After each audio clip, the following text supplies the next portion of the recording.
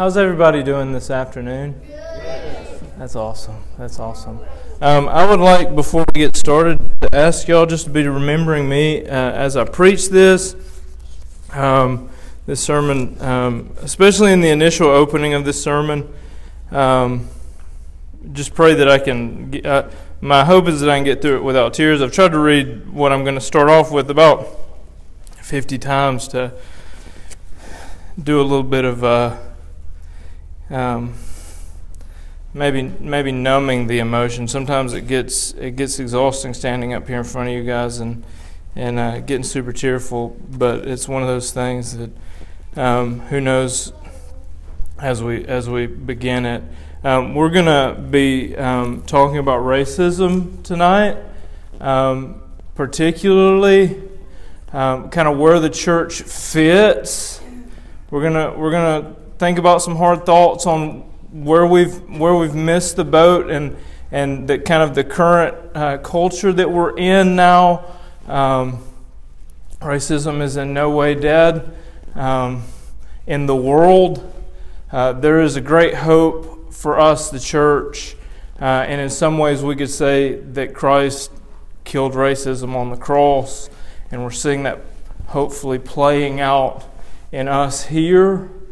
So just pray for me specifically as I open us up in prayer for the sermon, that God would just seal me, that I speak nothing of my own, but that I speak God's truth, God's word, God's hope to God's people, so that we can be a light in a world that is in such great need of the hope that we have in Christ. So just be in prayer for me as I open us up in prayer. Lord, I thank you for this day, for the life that you've given us. Lord, I thank you that in your wisdom you have chosen to place us here and now, that you've chosen to call us to yourself, to call us your people, Lord. I pray that as we begin this sermon, as we push through your scriptures tonight, that your Holy Spirit would continue the work that you've begun in us, that you would continue working and refining us as individuals, and that you would work and refine in us as a body of believers, as the body of Christ, that we might be a light into the world, that they might look at us and see what they could never have without you. Lord, what men strive and fight for alone, they will fail in attaining, no matter what means they use. But Lord, when we stand with you, when we move in the current of the gospel from the people of the Jews to the nations, to all nations, that we have a hope that the world does not have. Lord, and I pray that you would forgive us where we fail in that. Forgive us where we have failed in that your Holy Spirit would guide us as your people for your glory. For worthy is the Lamb who was slain. Worthy is the Lamb who was slain. Lord, and when we hate our brothers and sisters, what does it say about the God we serve, when for so long the most segregated place was the church?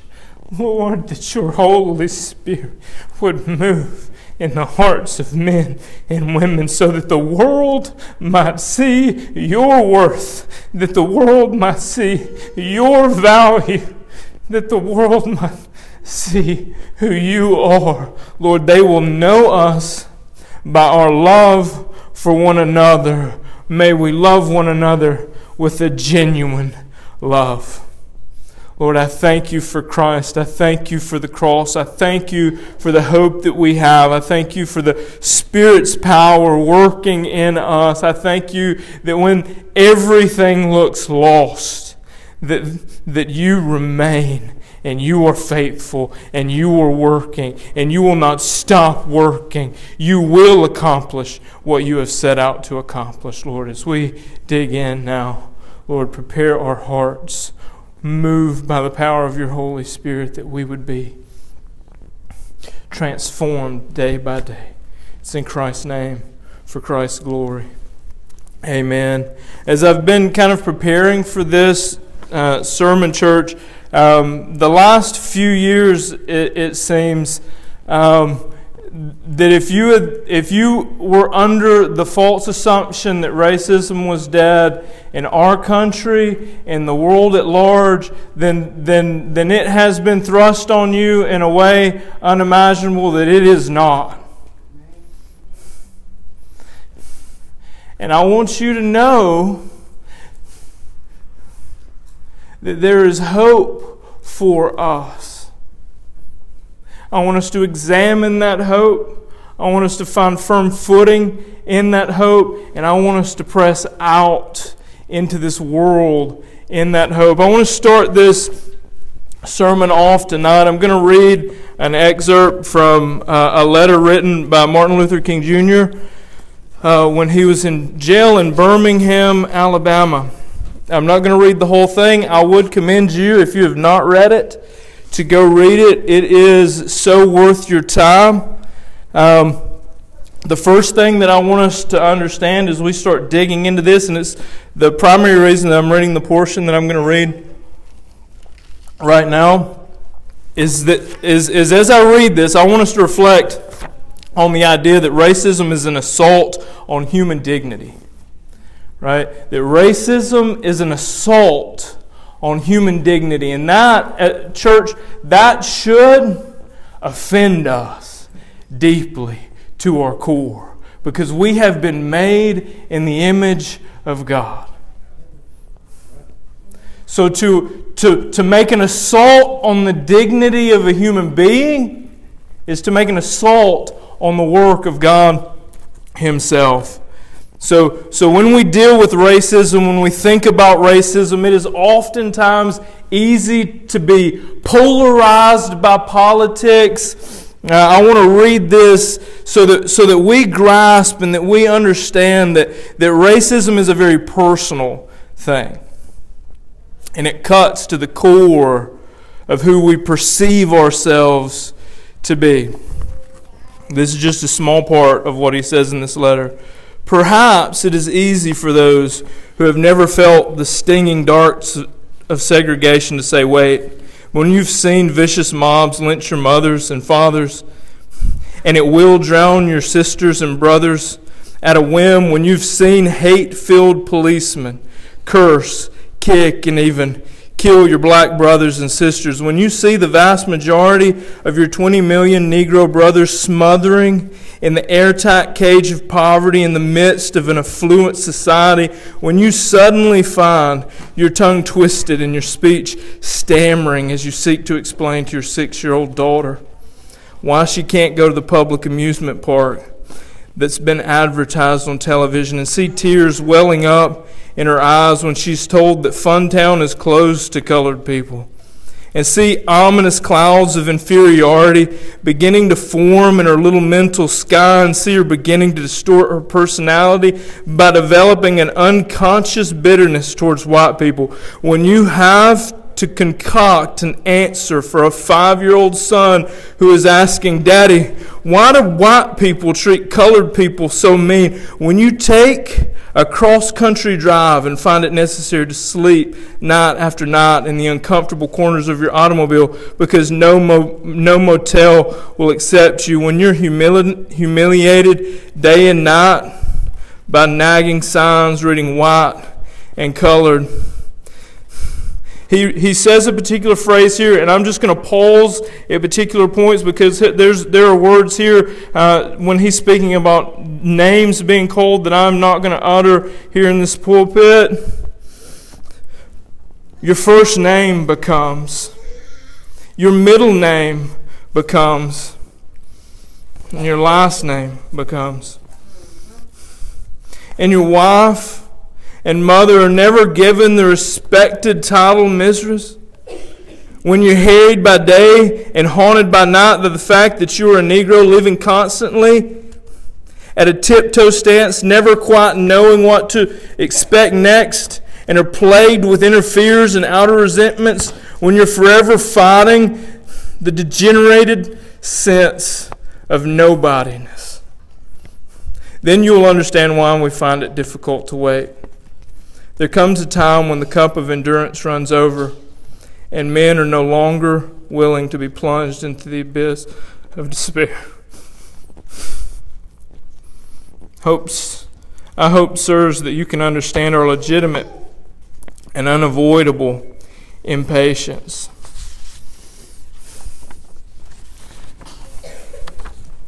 Let us never forget, and I want to say first, if you have anything to say about that, if your first thought in that is about you and not the concern of another human being, question where you stand, please.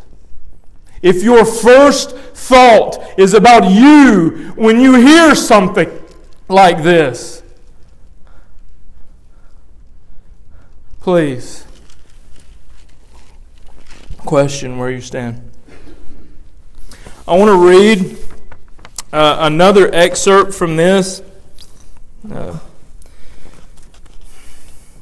Towards the end, he addresses the church, Martin Luther King Jr., a pastor, a preacher of God's Word. If you read this letter, and again, I commend you to read this letter, you can tell that he is very eloquent, well acquainted with Scriptures, and has a love for the church. And concerning the church, he says this: there was a time when the church was very powerful. In the time when the early Christians rejoiced at being deemed worthy to suffer for what they believed. In those days, the church was not merely a thermometer that recorded the ideas and principles of popular opinion. It was a thermostat that transformed the mores of society. Whenever the early Christians entered a town, the people in power became disturbed and immediately sought to convict the Christians for being disturbers of the peace and outside agitators. But the Christians pressed on in the conviction that they were a colony of heaven, called to obey God rather than man. Small in number, they were big in commitment. They were too God intoxicated to be astronomically intimidated. By their effort and example, they brought to end such ancient evils as infanticide and gladiatorial contests. Things are different now. So often the contemporary church is weak in effectual voice with an uncertain sound. So often it is an arch defender of the status quo, far from being disturbed by the presence of the church. The power structure of the average community is consoled by the church's silence, and often even vocal sanctions of things as they are. But the judgment of God is upon the church as never before. If today's church does not recapture the sacrificial spirit of the early church, it will lose its authenticity, forfeit the loyalty of millions, and be dismissed as an irrelevant social club with no meaning for the 20th century. Every day I meet young people whose disappointment with the church has turned into outright disgust. And as I consider his thoughts, his lament over the church and its silence towards injustice, and I see what he says there at the end, I think, was this prophetic? Was this not a prophetic word here? Have we not become this? When we look around us, and I would ask my white brothers and sisters, are we a white church? And I would ask my black brothers and sisters, are we a white church? Or are we the church of the living King of Kings? What do we consider ourselves? How do we look at ourselves? And I want tonight, if we're convicted in any way, let us be convicted. And let us repent where repentance is needed. But I want to say to you all that we have a chance now to shine. We do, church. Let us not miss this opportunity to let His worth be known. And we're going to look tonight, starting in Revelation chapter 5, and then stepping back and looking at a couple of other passages. So, as y'all have known, I spoke of this the last time that I was here. The last year or so, I've been looking at kind of getting my bearings on where I stand as far as the major eschatological views of the end. That is, what the end looks like. The end times. What does the Bible say about where we, as the people of God, finish, and specifically how that directs us to live our lives today. And I want us to stick with that thought. How does our view of the end direct how we, as a church, move towards that end? So we're going to be in Revelation chapter 5, starting in verse 9. And they sang a new song, saying. Now, let us stop here and let us examine who sang. Well, you're like, well, read on, Landon, right? Read on. Let us notice that it says they here. Let's ask ourselves, who is the they that's being spoken of here? And then the next it says, and they sang a new song, worthy are you to take the scroll and open its seals. So again, ask the question, who is the you that's being spoken of here? Who's the they and who is the you? They are the saints of all nations, all tribes, all peoples, all tongues. And they are singing in disunity? Are one grouped over in one side and another grouped over in another side? Or do they sing here together? These are questions as we dig into this, as we press into this, I want us to be considering, because this is the hope that we look forward to. So a proper understanding of this could drive us to repentance now, if this is not the hope for which we hope for, and a passion now, if it is. Worthy are you to take the scroll and open its seals, for you were slain, and your blood ransomed people for God from every tribe and language and people and nation. And you have made them a kingdom and priests to our God, and they shall reign on earth. What is the primary purpose of this text? What is the primary purpose of this text? Who is the primary purpose of this text? Christ is the point of it all. And is He not worthy of the work for which He has done? Is He not worthy of it? So if you have a hatred for a brother or sister who does not look like you, not only is their dignity in question, but your desire for the praises of God are in question. Because His desire is for the nations. When Jesus was resurrected from the dead, they did not say to Him, wow, look how white you are now. He was raised a Jew. He was raised a Jew. When you are raised, you will look like you. You will be who He's made you to be, minus all the downfalls of sin. I am proud that He has made me white. And I am proud that He has made you black, sister. And so should you. We should love what He is doing. And for me to love what He is doing in me in no way degrades what He is doing in others. Because me standing there alone, looking, speaking, sounding like me, is not enough for Him. Do you understand what I'm saying here? Every tribe, every tongue. And it's not just for their sakes. We get swept up in this beautiful thing that is God deserving His praises.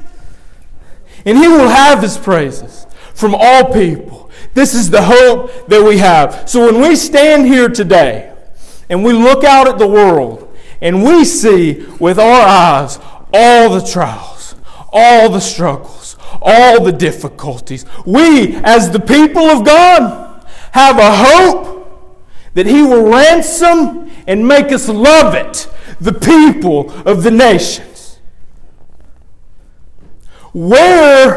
Tell me where then is there the place for racism in the church?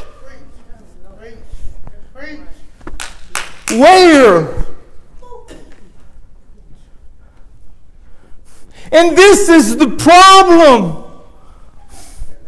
Because here's the thing. We are in many ways a special place here, church.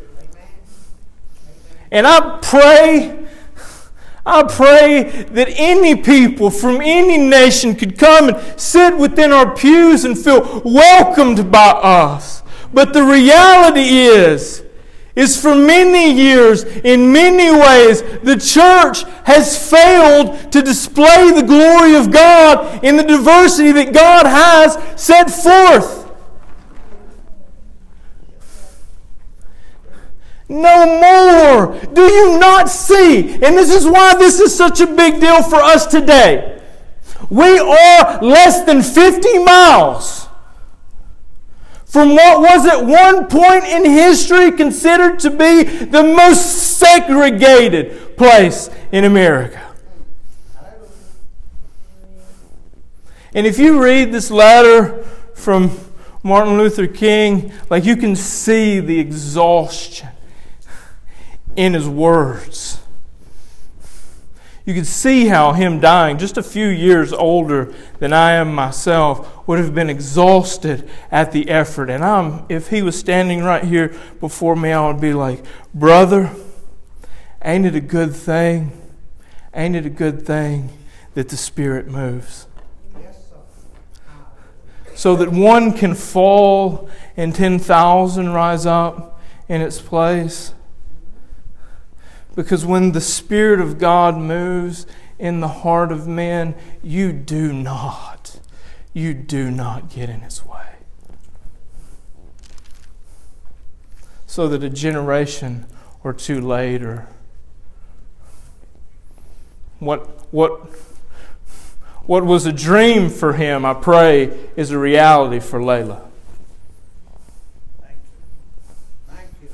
That she will not know a day that she attended a church that she did not feel welcomed, that she did not feel loved, and that she did not feel like everybody was just like her. Because the reality is our differences, and there are differences. Those are not negative things, right? We are all different. We are all made by Him for His glory, and it is in our differences that we see more and more the beauty of our Creator.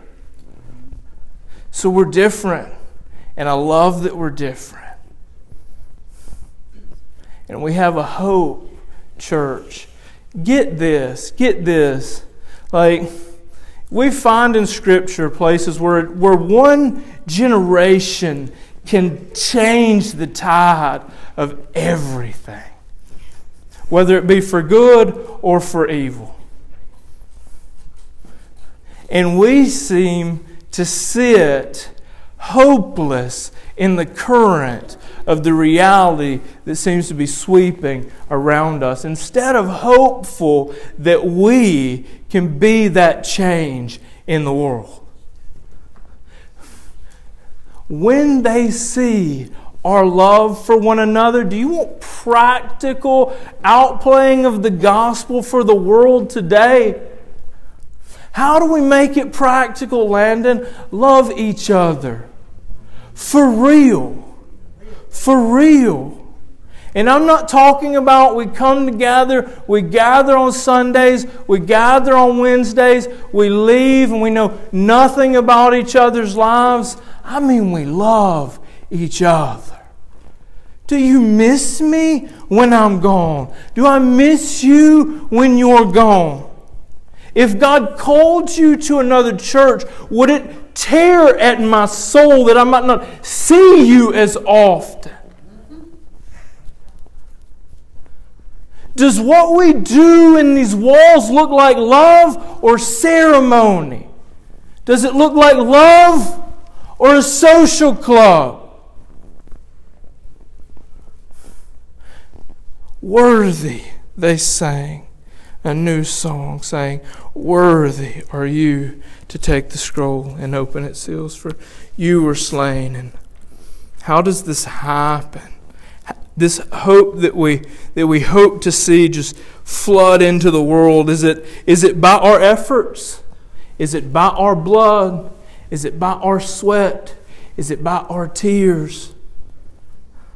Or is it by His power? Is it by His blood? He was slain. He deserves glory. His blood ransomed. He deserves glory. He made them a kingdom. He deserves glory.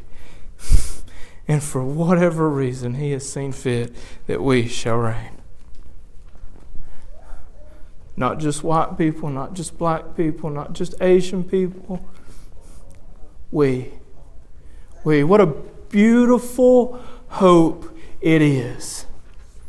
What a beautiful hope it is. Let's be real that we're not there yet. There's work to be done. There's work to be done in me. There's work to be done in you. There's work to be done in the church at large. But the hope that we have, that we stand in, even if it's you, if you are the one that resists, and I don't think that anyone here does, but if you were, and you were a follower of Christ, there is hope for you, because His gospel, His Spirit shatters lives. It shatters hearts. It convicts. This is His work. Worthy are you. You were slain. Do you see this? That the primary means by which this flows out is from the blood of Christ. Your blood ransomed. Your blood is ransoming? When He speaks this, how is He speaking? It's done. Your blood ransomed.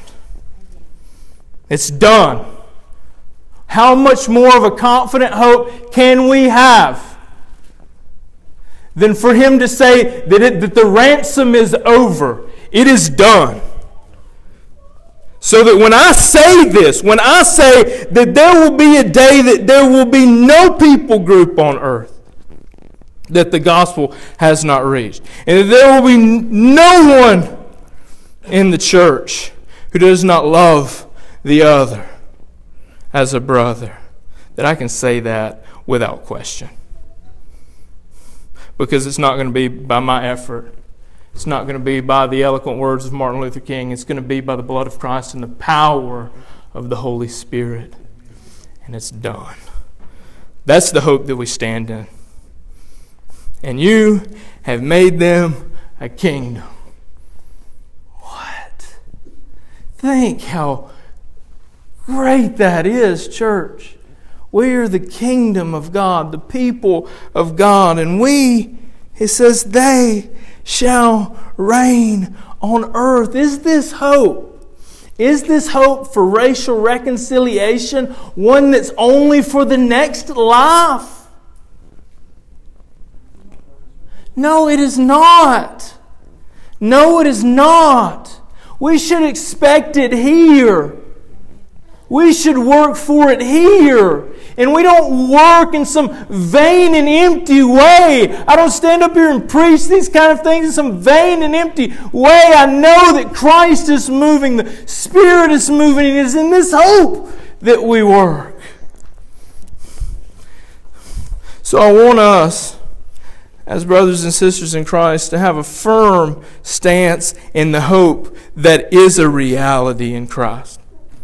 And I want us to ask, because surely I don't have enough time here to go over every single possible practical way that this could outplay in us as the people of God in the world today. That would require a sermon series after sermon series to even touch the surface of it. But that's not to say that there's not at least a few things that we can take away from God's Word tonight that can help get the thoughts in our mind moving, can start setting us and helping us be intentional in the way that we live our lives. I want us to look for one of these ways in John chapter 13, verse 34. And this is a critical passage of text.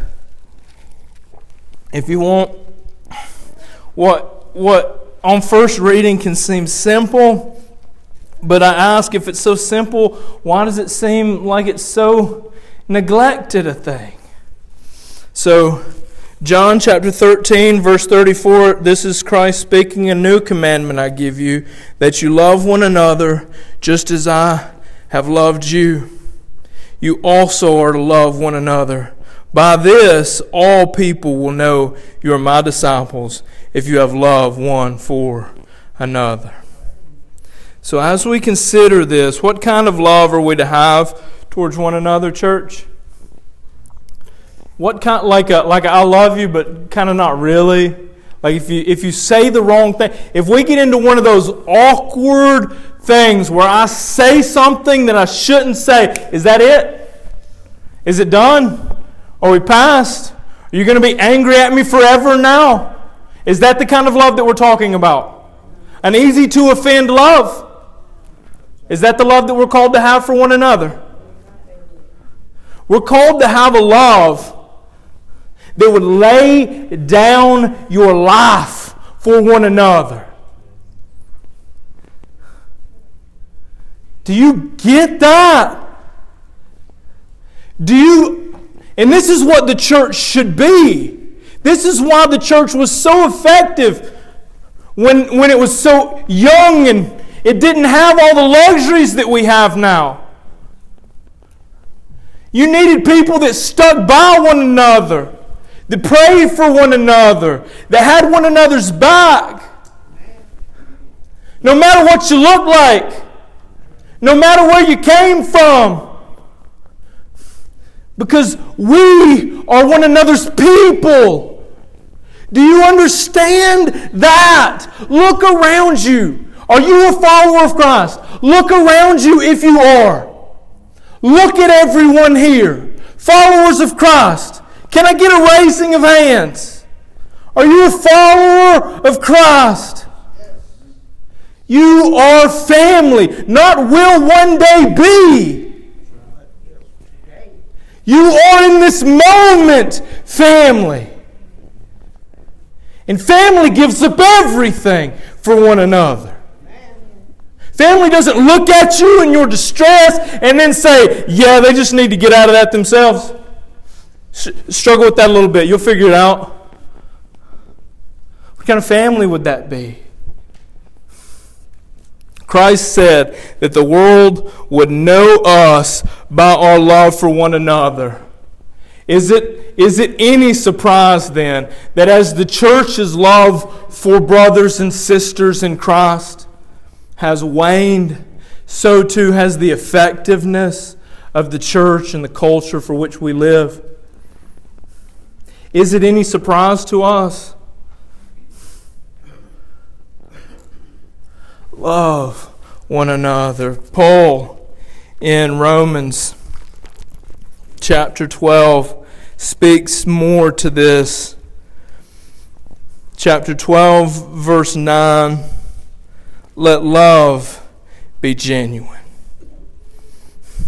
So how can we look different to a world that if you look different in skin color,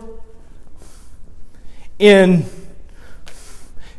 even among skin colors, the darkness or lightness of your skin color? This is the thing. It should be easy for us, church. Do you get that? It should be easy for us when white hates black and they look at us and they're like, how they get along so well? Ain't they so different? Don't they come from different places? Don't they have different hobbies? Don't they love different music?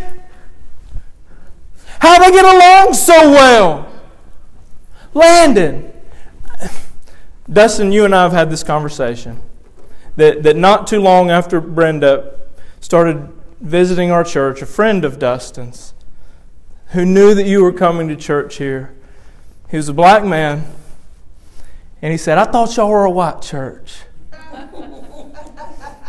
True. Here's the reality, though. If that's the bar that has been set, cannot we as brothers and sisters in Christ blow their minds? That's what we do, sister. That's what we do. They should look at us and say the only way in this world that they do that is if there's something supernatural involved in it. So when the world says, how do we fix it? And they go about it with hatred and anger. And they can look at the church and say, you were once like me. What's the difference now? And we say, worthy is the Lamb who was slain. Worthy is the Lamb. This is the point of the nations, so that we together can give Him glory, church. Is He not worthy of that?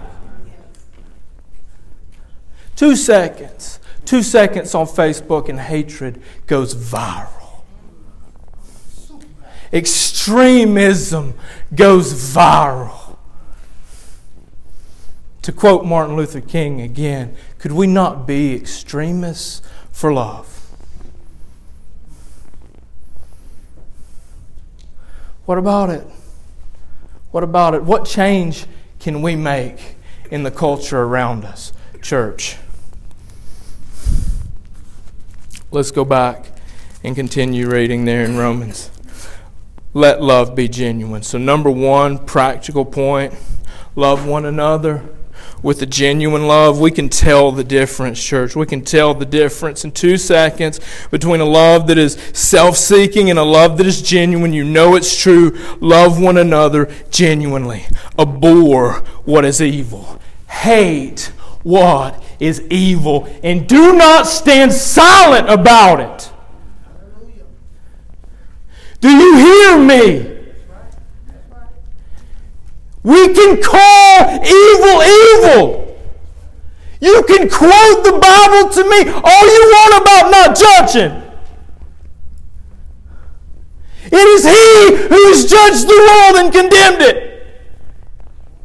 We are the hope that He's left here to preach the gospel to them. We cannot do that by overlooking the evil around us. Hold fast, he says, hold fast to what is good.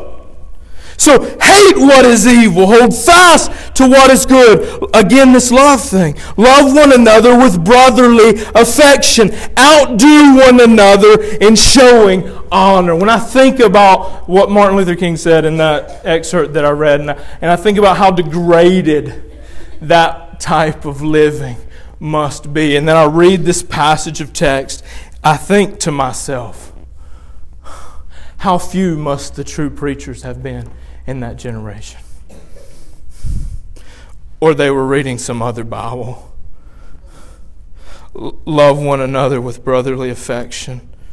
Outdo one another in showing honor. Outdo. That means if you're trying to make me look good, I'm trying to do better to make you look good. Does that sound anything at all like racism to you? This is what the church should look like. Do you get this? This is what we must strive for. A people who love genuinely, who hate evil, who hold fast to what is good, who love each other with brotherly affection, and who strive to outdo one another in showing honor.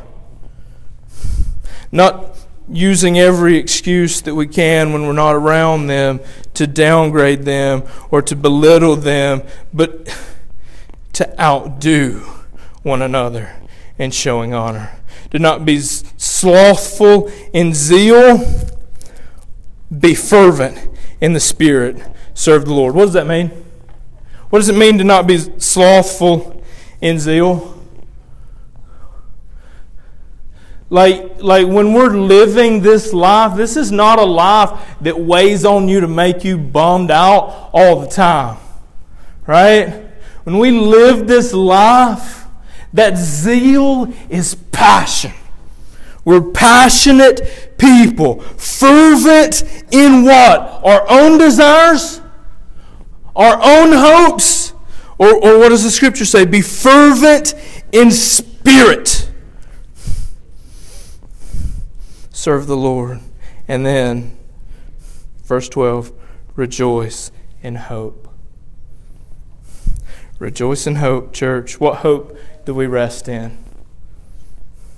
We hope in a hope that overcomes the grave. We hope in a hope that seems so outlandish that me to stand up here and say that I believe that we could do it in our generation would leave 10,000 men and women calling me a fool. But we can hope and we can press in. So we rejoice in hope. Be patient. Oh man, how oftentimes we find ourselves wanting it faster than the providence and wisdom of God would have it. I want us to understand this as we rejoice in hope, as we see this evil around us. The hope that we have is in a Savior that redeems. And when we look and we see injustices, we should not sit idly by. But if we die and are laid in the grave, that hope doesn't end with us there. Right? It's not a great speaker that's going to cause this reality. It's not a good preacher that's going to bring this about. Do you get that? That our hopes are not in what the world would look at and see as a hope. Right? And that in that means we must be patient for the workings of God. And at times we may struggle in that. We should always press for and strive after alleviating the unrighteousness that we see in this world. We should go headlong into the grave, having given everything that we can in this life. And in us looking around, and even if I fall headlong in the grave and it seems as though nothing has happened, I can rest patiently in death because my hope was never in me. Our hope is not in our own working. It's not in a great preacher to come. It's not in a great revival to come. Church, love one another genuinely. And when we look at one another on that day, when you recognize me raised from the dead, and we see gathered around us a host of brothers and sisters from every people, every tribe, every tongue. Mom, on that day, we won't find it hard to sing together. In that moment, when that hope is reality, we will not find it hard. As we live, we press on and work. We hope in Christ, and there is no dream too big for us. There is no dream too big for us. He has made us a kingdom, a people for Him. How great of news is that? Love one another. Continue in your love for one another, that the world may see our love for one another and want it. They want it, they just don't know how to find it. Tell them. When they look at us and they see something different, let them know what that difference is. On that day, we do not sing out about our great things. We sing, worthy is the Lamb. Worthy is the Lamb. And He is worthy. Church, let us pray. Lord, I thank You for this day. I thank You for the opportunity to stand here and to preach Your word to Your church. What a great responsibility, what a weighty thing that it is.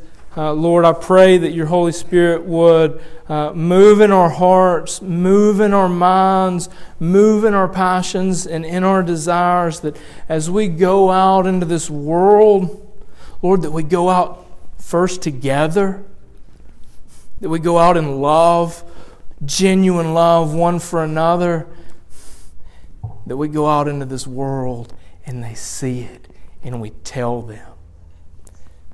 Bring others in, Lord. Use us to bring them in. It's in Christ's name, for His glory, for He is worthy. Amen.